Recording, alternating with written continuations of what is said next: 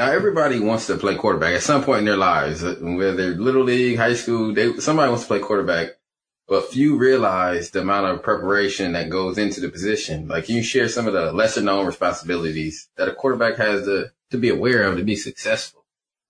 Yeah, I always say this, quarterback is not something you play. You play shortstop, you play point guard, you play catcher, you play goalie.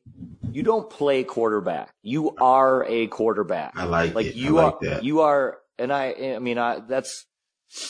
that's just, it's kind of part of your fabric, your DNA. And it's, I say to kids all the time, like, you can't be the quarterback on Friday nights and walk around the classroom or the hallways of your school and be a knucklehead. Like, yes. You have to be the same person. Preach.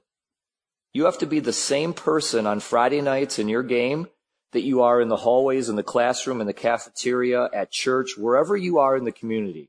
So some kids just can't do that. They're not that guy. And I just don't see those kids that take, I guess, the responsibility of being that guy, when they can't do that. So yeah, you're right. I mean, there's a lot of kids that want to be a quarterback, but it's just not going to happen. It's just part of who you are. And